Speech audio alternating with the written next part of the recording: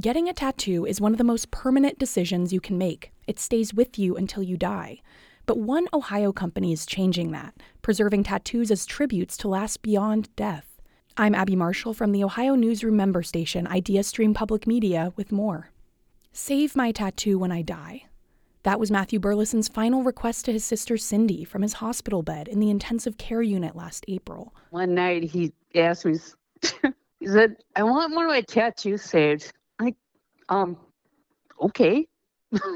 So she reached out to Save My Ink Forever, a Northeast Ohio-based company stationed out of a funeral home in Northfield. They say they're the only company in the world offering post-mortem tattoo preservation. They remove the skin, they preserve it, and they frame it for the families. Kyle Sherwood, the chief operating officer, says it can be more personal than getting a loved one's ashes. People will say, I can't imagine the funeral home or funeral director giving me back an urn and saying, this is my son. Whereas with the tattoo, I have an actual piece of them, and I saw that tattoo every day, and I feel like they're home. He and his father, Michael Sherwood, had already offered creative memorial options, like solidified cremains as decorative stones.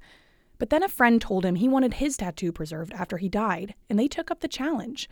They needed practice, so they worked with tummy tuck patients to pay for tattoos on areas of the skin that would be removed that they could then work to preserve. They officially started offering the service in 2016. Business picked up quickly, and Kyle expects it to expand in the years to come. The younger generation, I think, will kind of more normalize what we are doing, and that as time goes by, it will become more popular and more normalized. The funeral home's practice is part of a broader history of honoring dead body parts. Some Southeast Mexican cultures' bone-washing rituals date back to the time of the Mayans. Victorians created mementos from loved ones' hair, and even post-mortem tattoo preservation is traced back to 19th century Japan. Kyle says their business has grown beyond grieving families to people undergoing amputations or gender transitions. One person even said, hey, I want to keep this tattoo as a reminder of who I was and the fresh start to my life.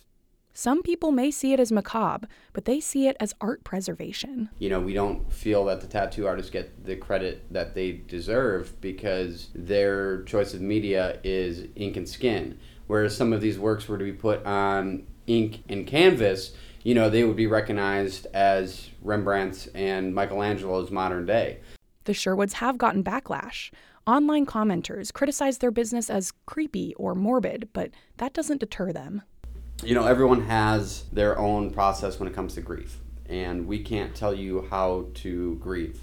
And our thought process is that if this eases the burden even a little bit, what we're doing is, completely worth it. Cindy Burleson thinks so. She received her brother's tattoo at her Wisconsin home just days before speaking to the Ohio Newsroom. She and her siblings took a road trip to deliver the tattoo back to the artist who inked him years ago. When I handed it to her, just no words, tears. I said to Jen, he meant for us to be together, to meet. He meant for us to meet, yeah. It's now hanging up at her tattoo station. The art returned to the artist. For the Ohio Newsroom, I'm Abby Marshall.